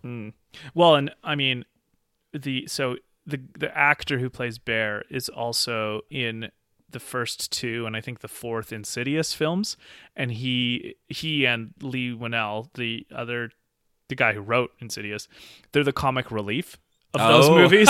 So it's very So different. it's so different. It's such a funny. It's good acting that Yeah. he can have that kind of contrast. But yeah, so yeah, I mean, I guess realistically, even though she's tactical and intelligent, Floyd, she's just kind of keeping them together, right? Well, she is the mother, and like Yeah. it's maternal. Everything for her, like even her love for Dodds. It is that rather touching scene Yeah, where they're in the back of the car and Dodds like puts his head on her shoulder, like and she keeps pushing him away, Yeah. and then embraces him. yeah. Yeah, that's true. She even loves her deeply misogynistic son, It's who that- hates her in some sense. Well, it's that wonderful line where like a face only a mother could love, right? Like yeah, true. yeah. a soul only a mother could love. Well, and it's the mother in her that wants the fight then, Yeah. you know? And then, I guess, flips. Yes. So anyway, like the whole family, the Gerhardt family, they're left in a situation where they're either losing their legacy and having their enterprise being bought, or they're going to be killed. Because like against Kansas City, it's the old world versus the new world. And for KC, it's not about honor. It's not about dominance. It's not about pride. It's not about legacy. It's just about markets. Yeah. Which is intolerable for the Gerhardts. And what is interesting here is about how, like we've talked about before, even worse than being defeated is being ignored, right? Even worse than being destroyed is being thought to be irrelevant. Right. Right? And that's what the Gerhardts, that's the maw the Gerhardts are looking into in this show, is that actually it's not even that we want to beat you. It's just that you're not even worth our time. Right. And like, you are worth our time in the sense that if you fight, we will kill you, but we don't want to. Yeah. We just want to buy you out. Yeah, right? we just want to pay. It's just, your heart and soul and legacy, and because they're German, your Geist. We don't give a fuck about that. Yeah. We just the numbers on our sheets say that we'll line do better. up better if we do this. So I don't know, like, what do you think about that tension between legacy, irrelevance, markets, like the kind of standoffishness of markets versus legacy? I guess I don't know. It's like a weird topic that I haven't even really thought a lot about. But I think the tension is a big theme of the show with this family between the modern world and a more ancient world. I mean, I think I've mentioned this every podcast for the last little while, but I'm really loving the Dan Carlin series on the death throes of the Republic. Mm-hmm. And one of the things that I'm loving about it is hearing about the lives of these people who do these arguably impressive things on a materialistic way, and then their legacy's wiped out by the people that come after them over and over again. Yeah. And that mindset is very driven by honor, glory, accomplishment, fame, power, prestige. These things that meant a lot more at one point. Mm-hmm. Like there's a great insight that Dan Carlin has where he says, people didn't get rich in Rome to be rich. They got rich so they could command armies. They commanded armies so they could gain honor. Yeah. Because honor was really the currency of value. The power of your name. Yeah. And we see this with Mike, because we kind of talked about this a little bit with Mike. Mike lives in that world too. Mm-hmm. Or he kind of wants to, yeah. He wants to win. He wants glory. He wants to outsmart them. The cultural significance of great deeds matter to him, right? He loves the quotes of, men that are perceived as great. And then we have the faceless and soulless corporation whose sole reason for existence, even according to the legal definition, is to return profits for shareholders. And it takes the humanity right out of it, just flushes it all away, and says we're all just pluses and minuses now. Yeah. You can get control of a territory by saving $1 million a year in a mailroom. Yeah. Right? Yeah. Why does this bug us?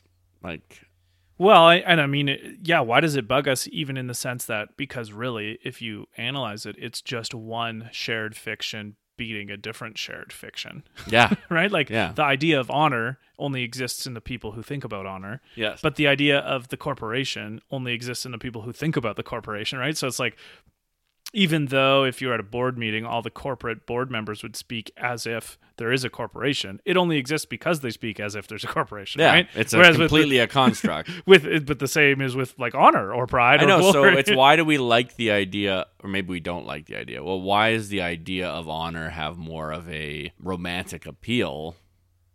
Well, because it's more primary to our sense of the world, and it's probably evolved. Right? There's elements of it that are evolved in the sense that even in the modern day, even today, we have people that the idea of celebrity, yes, the root word of that would just be the state of being known, right? And right. How do you get known? Because you do something that other people like or admire. And or so many people are trying to get as many followers as they can and become known. Yeah, and the thing is, it's not like the Roman people, or not.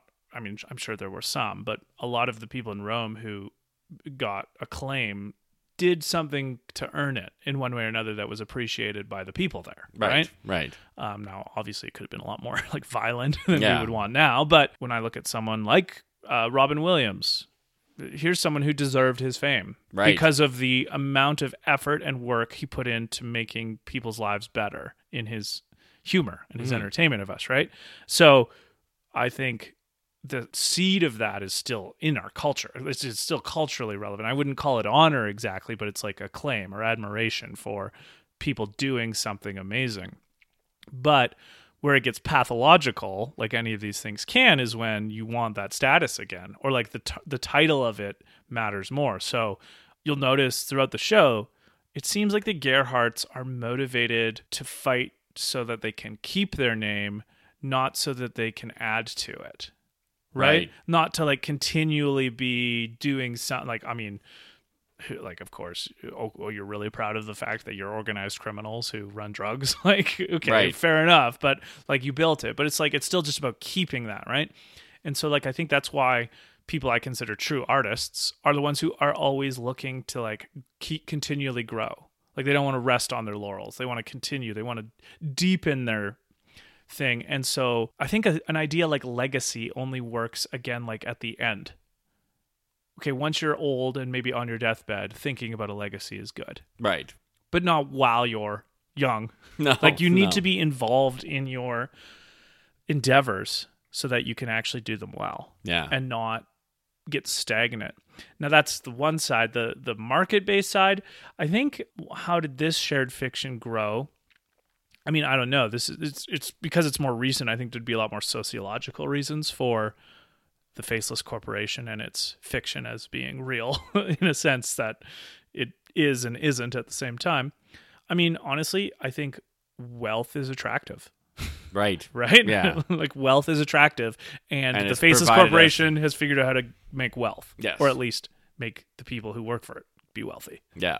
Yeah.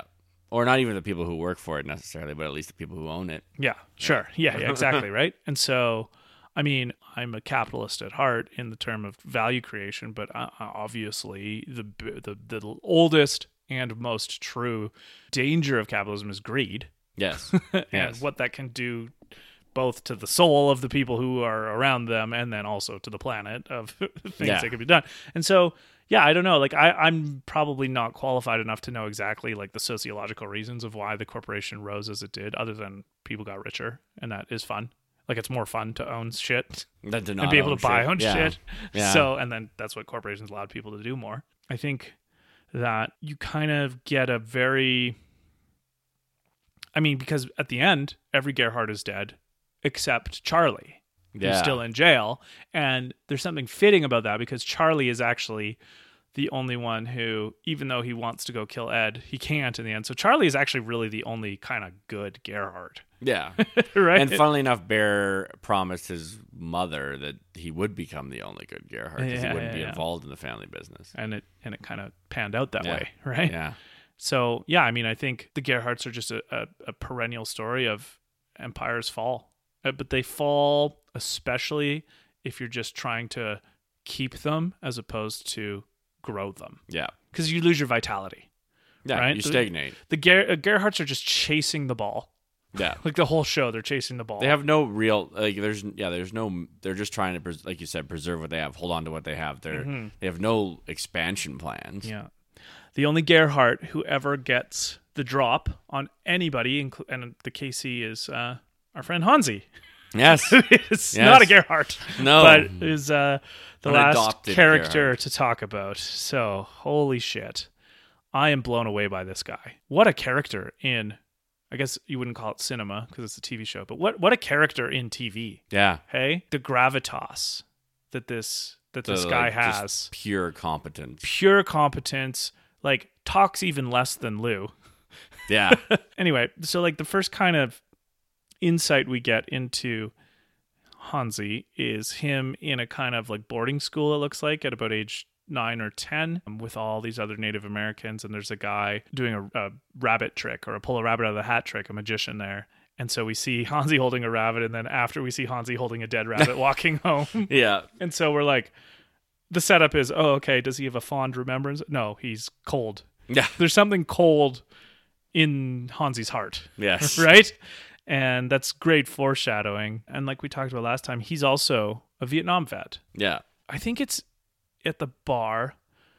I can't remember where. I think he says it's at the bar with all the racists before he Yeah, he's like, how kills about them. a veteran with a Purple Heart and Yeah. a Medal of Honor or whatever? Yeah, but what about this line where he says, because he's talking about being back in the United States after Vietnam, it's the quiet I can't get used to. Do you remember when he says that line? He says that to the guy in the mechanic shop.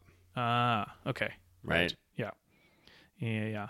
But I think that that's such a great insight into, like, obviously he's struggling too, right? He's struggling with the PTSD that he went through in Vietnam, but he has no kind of relationships with anyone to talk about it to, you know, which is so sad and so tragic. And so Hansi is the Gerhardts. They call him their Indian. He's Native American, and he kind of is their actual secret weapon. Like he's really the only capable person. Well, like working when for the they say Gerhardts. they're like, go find out how Ray died or where Ray is. Go find him. Right. And he like meticulously tracks essentially in that First Nation, you know, skill set. There's a little bit of a cliche there. Sure, yeah. Right. Is that? But he just looks and he can just again. The incredible capacity of the directors of this show to show you images that will immediately spark what you know he's thinking by looking at these images. Like where he finds the broken piece of glass from the taillight. Yeah. Right? Or so good. Or when he finds the blood, you know, and he's just and it's like, who did this belong to? And he is kind of like the harmony to Lou. Right? Like he's the other note. Like if there's a good note and a bad note. Interesting, yeah. Like in a song, like he's the yin to the yang, right? Yeah. Like cuz he's equally good at figuring these things out, maybe even better. And yet not able to have any peace. He has no peace. Well, yeah, and he's the one who snaps. Yeah. Like Lou doesn't snap and go homicidal. No. Hansi does. Now, it's interesting because he actually, I mean, I'm not going to say there's a good excuse to go homicidal, but like he does it to people who are overtly racist to him. Yeah. Right? I mean, obviously not the cops that he kills, but the people in the bar. Like what makes him snap? It's so cool. He's in Sioux Falls and he's going into this bar, and on it says, "Here were hung 22 Indians on this day in 1876" or something like that. And it's like portrayed as something they're super proud of. Yeah. Right? Yeah. And so when he goes in, like he kills the racists, and I feel like all of that was just because he just had enough. He had enough of being treated like a second-class citizen by the country he lived in, by the family he worked for, and then when he's a customer in a bar, I guess really it's like a vibrant warning on how you treat different kinds of peoples in your society. Yeah. Right? Yeah.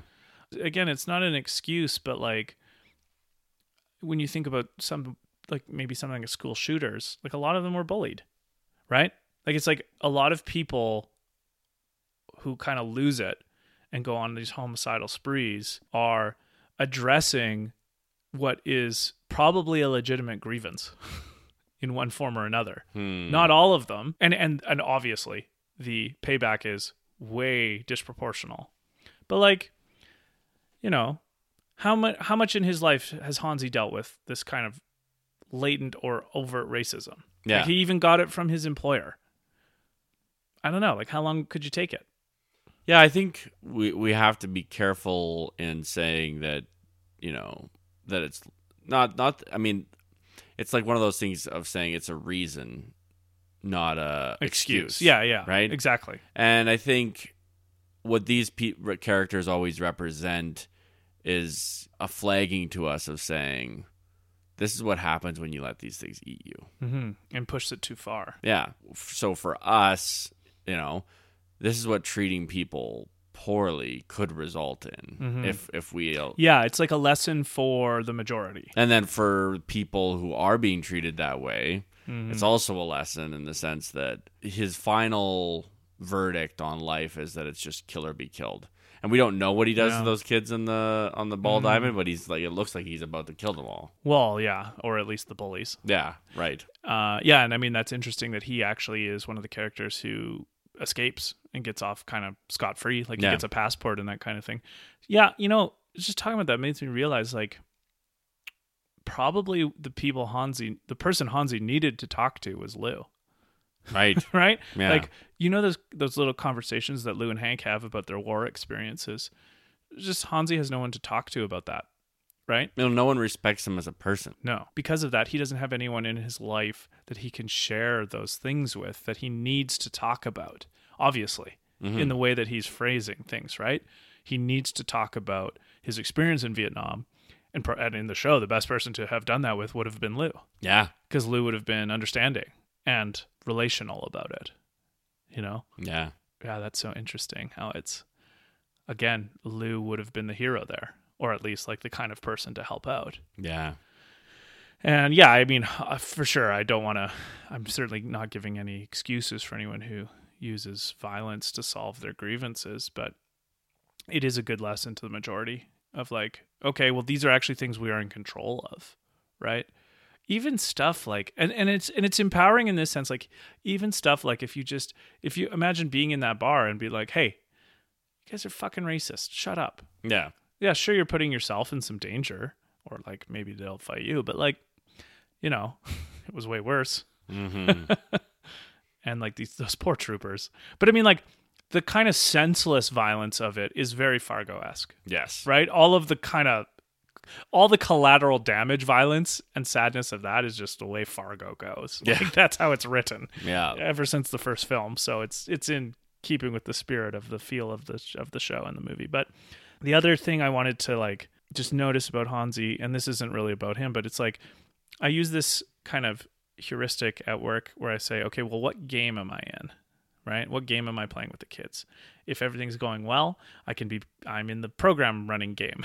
Right. If this kid is having a temper tantrum, I'm in the behavior modification / calm and regulating this person game. And the programming game is having to be put to the side. Right. Right. If you don't do that, then you run the risk of feeling anxious and disappointed that you're not doing your original goal. Right. And so it's just a good way of like The shifting in the of games, compartmentalizing what I'm doing so I don't feel bad or anxious.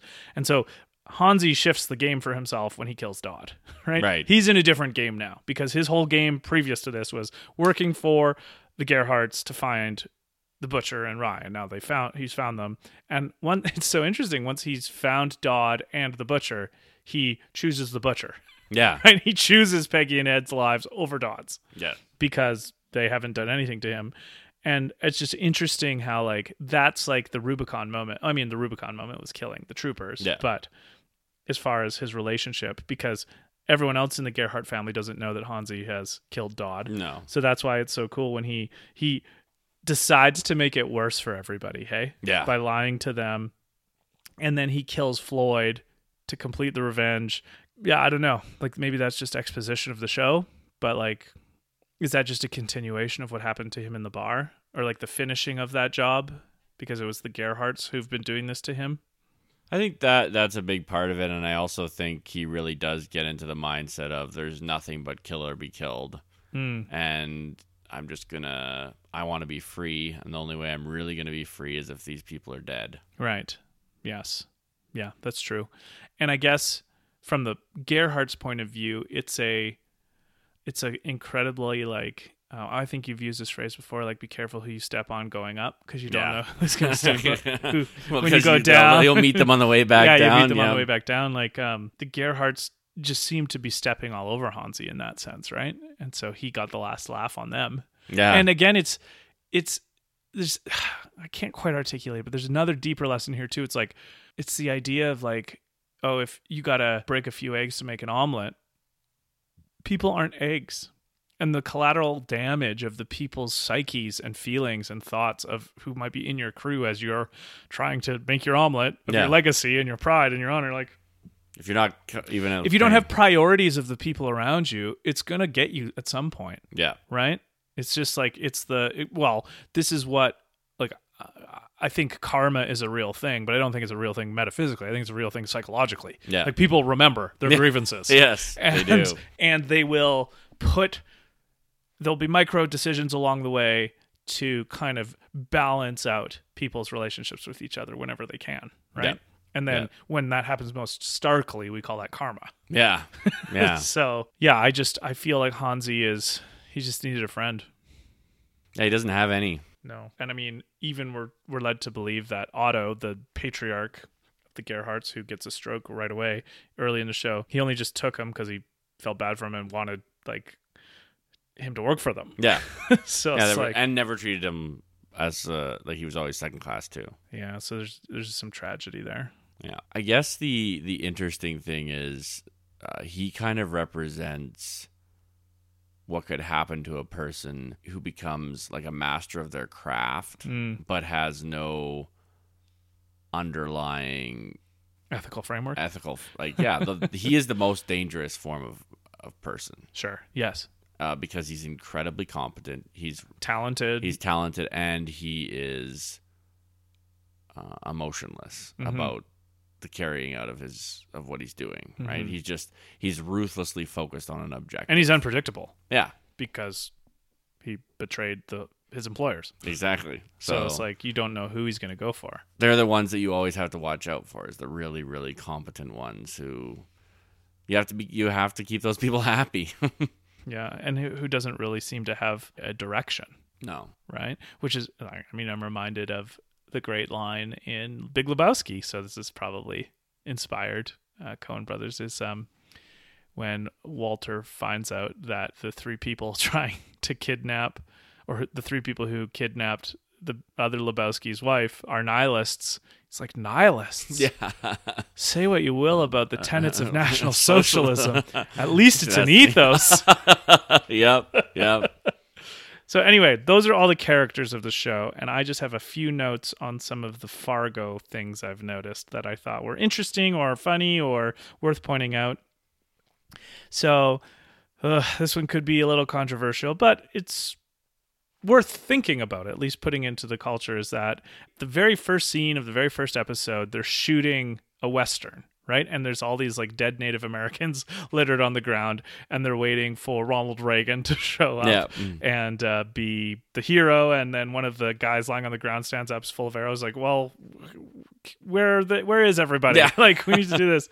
And the movie guy who's there to talk, they go through the whole rigmarole of his last line. It's like, I'm a Jew. Believe me, I know tribulation. I was like, okay, that's funny, but it's something interesting to me, especially in the United States, where there's so many people who this applies to. What happens when if you give grievance a currency, what about competition for grievance? Right. Right? So they could be swapped as stories, which is the positive light of it, I think, of like bonding. But if a grievance story has currency, oh man, what are you going to do when there's almost so much bandwidth and all these different groups, especially in the US, who've seen grievances, kind of want that attention? Yeah. Like it's a taboo thought. I know. So I'm just stating it plainly. Like, and it's not unheard of. I remember a story Coleman Hughes telling about how he was there was tension between on the campus he was on between the Native American group and the African American group, because they were vying for peak grievance for the majority of people. And that's dark. Yes. Like that can go to dark places real fast in terms of actually helping people who have been mistreated. Well, and doesn't it, in a sense, speak to, on an individual level, grievance, just like envy, is one of the least... Like, pick your vices a little bit better, please. Sure. Like, if the thing that you're gonna... Like, why pick something that's so... And probably because it feels good, right? There's an element of... The victim mentality gives you a place in the world, a sense of permanence and a sense of meaning, right? Especially in, as Nietzsche said, slave morality being what it is in Western culture. The idea, that the meek shall inherit the earth. The idea that that the weak are actually the strong. It flips this whole idea of might makes right on its head. the polluted and perhaps corrupted version of that is that you're more valuable the worse things have been for you, or that you know, that society owes you something because something has happened negatively to you. Well, I think probably what is really sad about this is that to make a currency out of grievance or victimhood robs people of understanding why those things are grievances or victims in the first place. So if you have currency in being a victim or having a grievance, if that alone is the value, then you don't have the same incentive to learn about why that's the case in the first place. So it's like you wouldn't even read as much about the history, or you would read like, you know, Cole's Notes version of it. It's like, it's not that there aren't horrible things that have happened and maybe even grievances to address or redress, but it's knowing why, and deeply why, and what would change and what could be a better tomorrow for those things, as opposed to getting into the trenches against another group, because then it's just more tribalism. Yeah. Right? It's just more tribalism, and that's not going to help. No.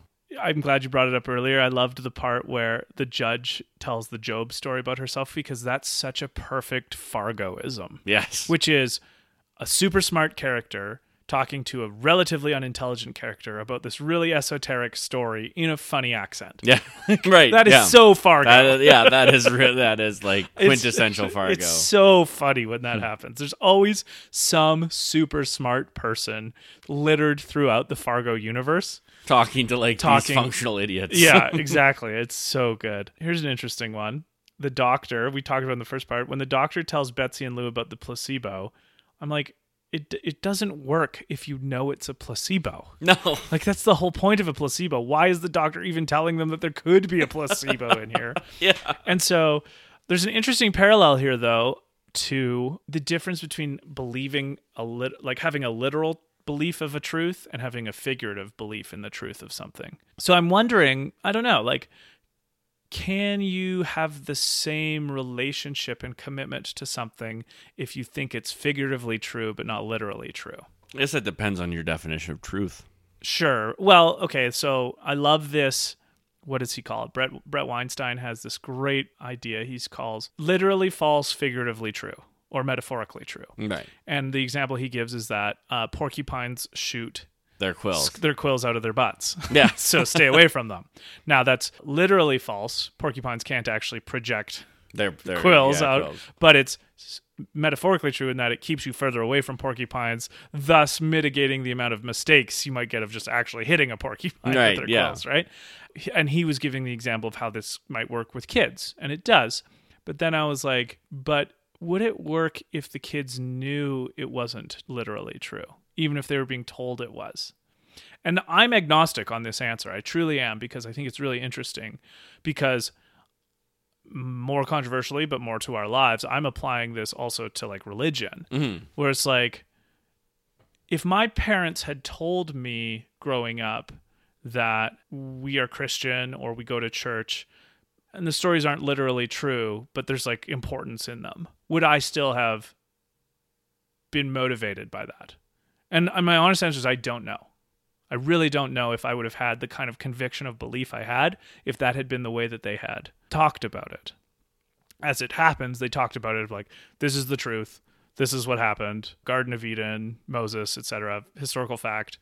And I know for sure that helped my conviction. Yes. for it, right? But you don't know what it would have been like if... What's the counterfactual experiment of saying, this is metaphorically true, literally false? Would I have had the same attachment to it? Well, and here's the other problem. As a kid, is distinguishing between the two something that actually happens, right? Yeah. Because kids are far more literal about to say that something is metaphorically true is a pretty big concept. Sure. Yes. Right. And so I guess I'm like, a critique I have of Jordan Peterson, and there's not a lot, but one that I do have is that a lot of his lectures about Christianity and the Bible and the stories and their resonance, I haven't really heard him address, at least in a manner that tickles my fancy, about the kind of, like, I think he has on board the assumption that everyone who goes to church knows that they're metaphorically important and at least agnostic on the literal part of it. Yeah, which is, and I was like, that's not true, Jordan Peterson. Like, and the thing is, because of my agnosticism on the importance of this, I don't know how much rests on this. But again, I think to bring it back to Fargo, that example with the doctor pulls my intuition into the direction of, but you can't tell people that their beliefs in something are even possibly not true, literally, without them doubting the whole edifice. But then my other intuition is like, but I've had a resurgence in my idea of the psychology of the stories of the Bible, so maybe you can. Right. Right? Like I'm honestly torn between these two intuitions here, which we probably won't solve in this. So it's something I guess I bring up to talk about in the future more. And then again, one of my intellectual heroes, Thomas Paine, has a line, a mind once stretched by an idea can never return to its original form. So this is why Betsy can't forget that she might have a placebo. Right. Right. Right? You can't forget that once it's been told to you. Yeah. So I have diverging intuitions on this point. So again, that's nothing solved to think here. about more, yeah. But I think it's interesting. Yes. Like I think it's super interesting, and doubly so personally because it was our lives. / is still kind of in one form or some another. ways, right? yeah. Okay, we can't not talk a little bit about the Reagan part in this show, which is the role that Reagan funny. plays. His great political rhetoric, right? We shall be as a city on a hill, which I guess was like That's from the Bible. Pilgrims, and also the Pilgrims talked about it when they came to America. Okay, I believe an American can do anything. No answer to the how part. But this was the part that I was just like, what a great meditation on people who are out of touch. So Lou is telling him a little story, or he tells him that he fought in Vietnam. Yeah. What does Reagan say? Oh, I was once in a movie where I was fighting the Nazis. So like in the same kind of Peggy sense, right? Yeah. Yeah. Where Reagan's like, oh, you fought in Vietnam? Yeah, I was also in a movie once where I fought the Nazis. I was like, the look on Lou's face. He's like, what? It's like, this is the person who's going to be president? Never will we have a more crazy, less in touch with reality. This is the bottom. It couldn't get any worse. I don't know, like, maybe that's the only point to make there is just how out of touch Reagan was.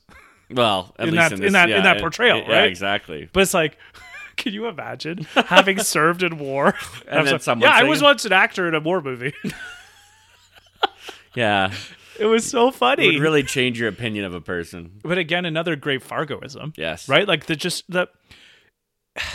hard you can't plumb the depths of the genius of the show where they have just this superficial layer of stupidity with these super deep themes happening at the same time. Exactly. Oh, it's beautiful. It is. I would have to say I want to give a little nod. This is a big Easter egg to someone like me or a Coen brother fan, because there's a few times on the radio Simone is listening and the song Just Dropped In is playing. It's like, I just dropped in to see what condition my condition was in. Yeah. And anyway, this is the song that is playing during the surreal dream experience of the dude in The Big Lebowski. Right. So it's such a wink and a nod to the Coen brother fans. Right. who are watching this. That super memorable scene from The Big Lebowski. Yeah. Listening to this song on the radio that Simone's listening to. It's so good. I think I mentioned before I enjoy the Fargoism of how the character's agitatedly repeating something over and over as if that was the point. Yes. Right. Yeah. They're like, especially Ed and Peggy will be like talking about something that is not what's being asked of them and just getting more agitated repeating it. Yeah. It's so good. Just quickly, that South Dakota cop, another great example of the pettiness of the small tyrant. Yeah. Right? Yeah. You're outranked all sorts of ways here, Sonny. Yeah. He's more interested in escorting Lou to the state line than he is in keeping Peggy and Ed safe. Yeah, well, because he's it's like his status on the line. Yeah. Okay, so that brings us to our very last point, UFO, which is the aliens. So the aliens, we only see them twice in the show. They come at the beginning. They're what Rye is looking at in the sky when he gets hit by the car. And then their line, do you remember when our gunfight was interrupted by spaceflight? And so the aliens show up at the big battle at the end, and it kind of saves Lou's life, actually. Yeah. Because Bear's about to kill him. And then Bear looks up, and then Lou gets a gun and shoots Bear through the head.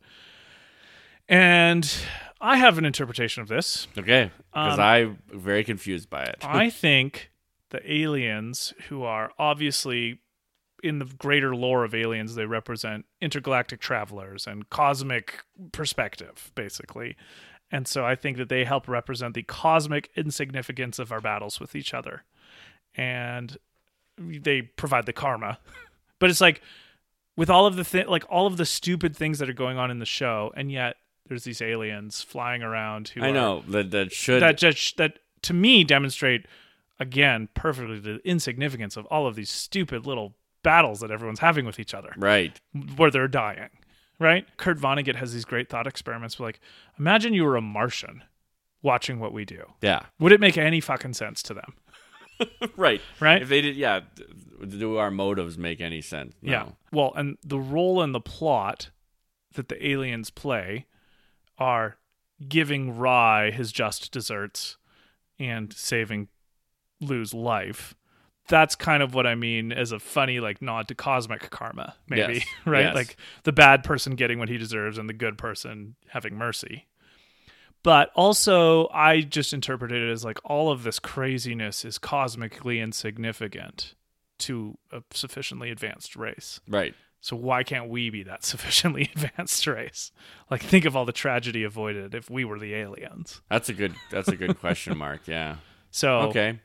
I can get behind that. Because there's no actual reason. No, the it's aliens like, are the show. They're insignificant to the plot. It's like, why are you here? Yeah, there's nothing addressed. Although there is the great conversation that Lou and Betsy have with Hank near the end, about language. Yeah, about language and because that's when they're talking about miscommunication is the so cause terrible. Of all yeah, this, yeah. Because Hank wanted to invent a new language that people could not miscommunicate and be more clear with each other.